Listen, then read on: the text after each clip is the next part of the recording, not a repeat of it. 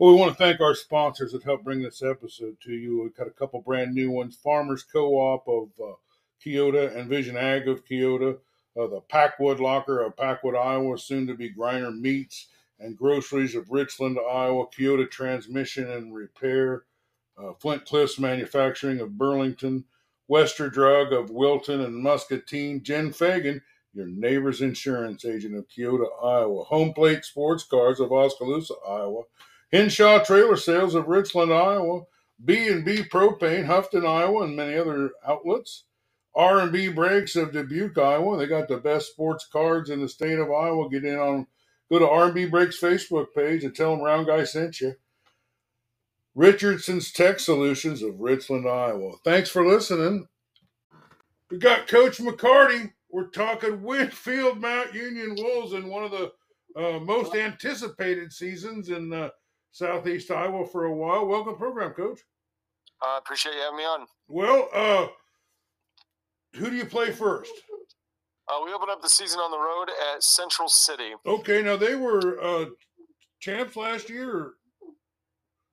They were their district champ, I believe. Yeah. I think they ultimately fell to Waco in the second round of the playoffs. Yeah, I remember that. But they're quite a talented team, and Scotty Melvin says they didn't lose anybody from last year very much.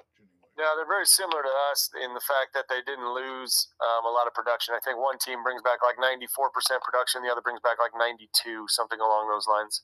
All right. Well, let's just talk about Central City. Tell me what kind of an opponent they're going to be for you, and what you're going to have to do to be successful against them.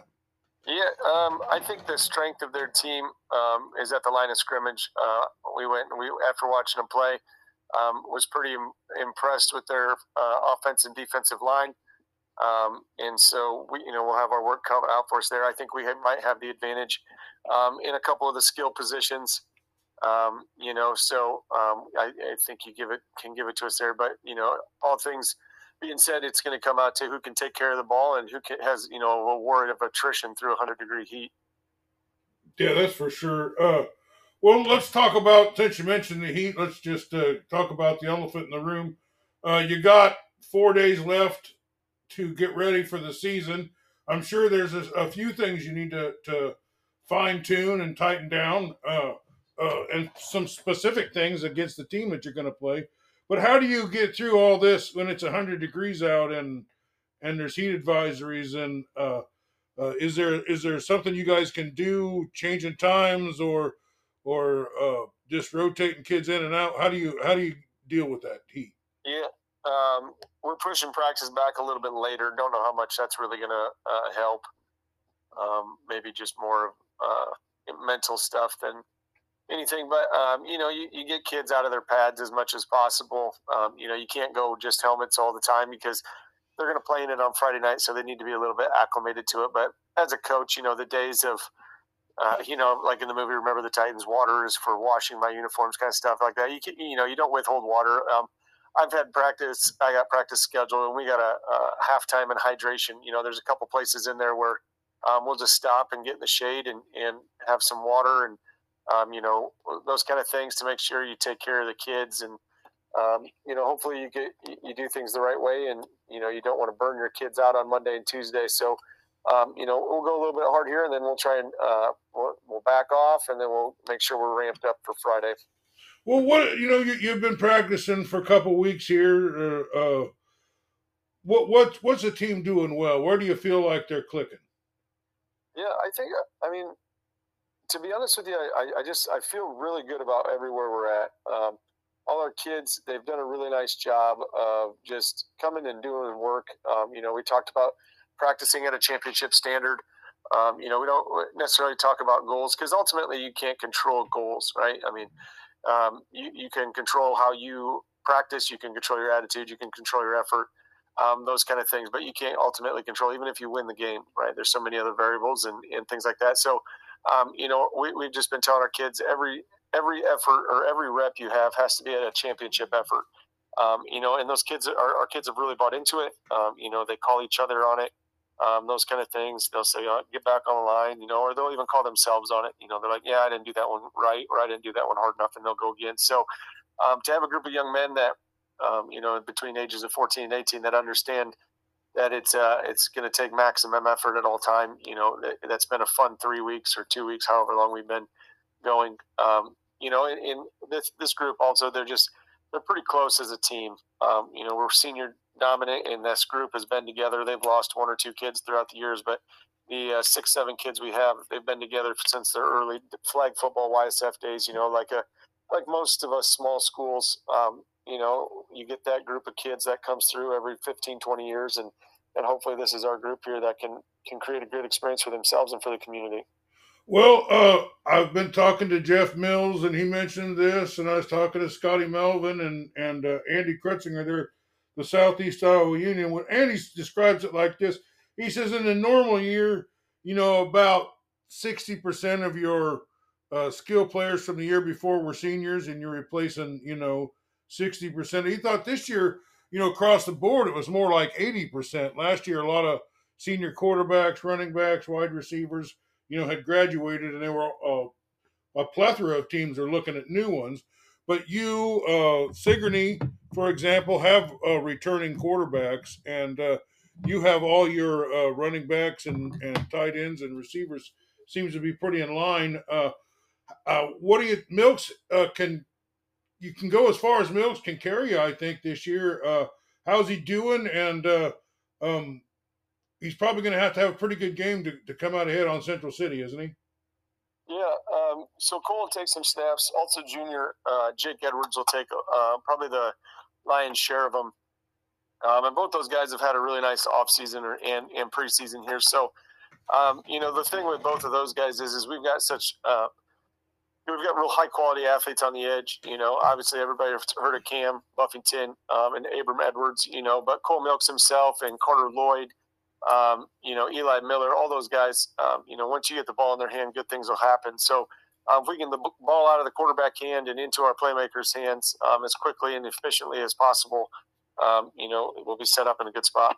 Well, Scotty Melvin says Jake Edwards is a really good quarterback. He's thought he's really high on him. So got a couple high, and Milk can do a great job for you as a receiver, can he? Absolutely. He's put on about 25 pounds since last season. He's able to throw it down pretty good in the basketball gym right now. He's about as fast as he's ever been, as strong as he's ever been. So, he's peaking physically right now. So we're pretty excited about the potential of Cole Milks. Well, what percent you think you're going to throw this year? I mean, I know probably different for different opponents, but are you going to mix in a lot of passes this year? I mean, so I subscribe to the balanced offense. That is not a number, right? It's not 60-40, 50-50, right? It's being able to do what you want when you need to. I think every high school team wants to be able to run the ball. Running the ball efficiently will get you to continue to play in November. So you would like to think that the bulk of your offense is going to be running, and then you can pass to keep them off balance. I played in the spread in college, and we were kind of the other way around. We we threw to set up the run. I don't love that in high school football. So I don't know. We'll take what the defense gives us. If they're shutting us down, hopefully we can get it going through the air. And if we're struggling in the air, then we better be able to run the thing. Well, pretty exciting, whichever you do. Well, let's flip it over and talk about the defense. How are they gelling? Who did you have to replace? What kind of holes are you filling? You got a lot of skilled players on the offense. It's amazing how many skilled players that you have. Heck, a lot of teams would just love to have Carter Lloyd. Plenty of teams. I mean, he'd start on almost any team in Southeast Iowa. But you got a lot of weapons there. And Jake Edwards is another weapon that's going to be coming into this mix. But what about the other side of the ball? How are we going to keep the other team out of the end zone? Yeah, so right now our defense, I feel extremely positive about our defense. Our defensive coordinator, Jeremy Crawley's been with me since 2018 when we made the switch to 8-man. We've tried a couple different things, but we've been doing the same kind of skill stuff or same scheme stuff now for about 4 years. And this group of young men that we have, they've been 3 years, and a lot of them have been starters since they were freshmen. So it's become old hat. They're very efficient at it. They communicate really well. And we tackle well, so if you can line up, read your key, and tackle well, you're going to be in a good position on defense. And right now we have a group of guys that I feel pretty confident about doing those things. Well, you got a JV game ahead of this game, or any particular things that are going on opening night up there? Yeah, we'll go up to Central City. We'll open up there, and then no, there's no JV game. Or we'll play them in JV, but not till October. So okay. So is there any coverage? Is there a Wolfcast for this? Yeah, I think our school's trying to do something where they'll use like a feed somehow. I'm not 100% sure what's going on. So I guess we'll just have to pay attention to our school website and Facebook and those kind of their football page to see what's available. Are there any injuries, or is anybody turned an ankle or sore shoulders or anything small like that? No, so far, knock on wood, we've been pretty good. We've had a couple kids, maybe get sore or those kind of things, but we haven't. We've taken care of our kids pretty well, and they've taken care of themselves. And I think a lot of that is the credit to how hard they work in the weight room, where they can kind of build some armor on their bodies and those kind of things. They strengthen their joints, and when it's time to go, we're going to be okay. Well, we're counting down the minutes until the season starts. What's that like on that first night?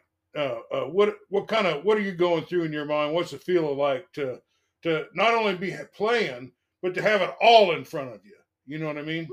Yeah, the biggest for me personally, right, is just the speed in which you have to make decisions. In practice, you're able to script things out. Even when you're doing like 2-minute warning or 2-minute drill and those kind of things in class, or excuse me, in practice, you got a little leeway in those kind of things. So it's really interesting there in games, how long 40 seconds and how short 40 seconds can be. If you're doing jumping jacks or jumping rope for 40 seconds, it seems like an eternity. But when you got to make a decision and get the play in the huddle and break the huddle and get lined up and read your key pre-snap, that's not a lot of time. So a lot of it's the speed of the game, and then who can get into their second wind, right? That's one thing I learned a long time ago. Everybody's amped up, then everybody dips down real quick after the adrenaline wears off. Who can get into that second wind the fastest and get ready to go and keep it rolling? Yeah, it's I'm pretty hepped up about the season starting, and Scotty Melvin gave us a glowing review of your team. I actually didn't realize you were as good as he makes you sound, to be honest with you. But you make a pretty compelling case for you guys being one of the best teams to come out. But we got to get it done on the field, and it'll be Friday night. There'll be a Wolfcast or some kind of thing. We'll be following you, or maybe we can watch it on the Central. Is it Central City you're playing? Yeah, and I don't know if they still broadcast or not, but they might. So we'll have to just pay attention to. Just kind of stay for those who are interested, right? To look at our school Facebook and website and all that stuff. Well, when will you be home? We don't host a game until the 8th of September. Wow. Yep. Well, so we go to Central City on the 25th, and then on the 1st, we're just down the road at New London. All right. Well, thanks for being with us, Coach. Is there anything we didn't get to talk about that you wanted to? No, I think we've covered it all. I appreciate you having me on and giving me the opportunity to talk about Winfield Mount Union football. Well, our listeners like to listen to about Winfield Mount Union football. So thanks for being with us. All right. I appreciate it. Thanks.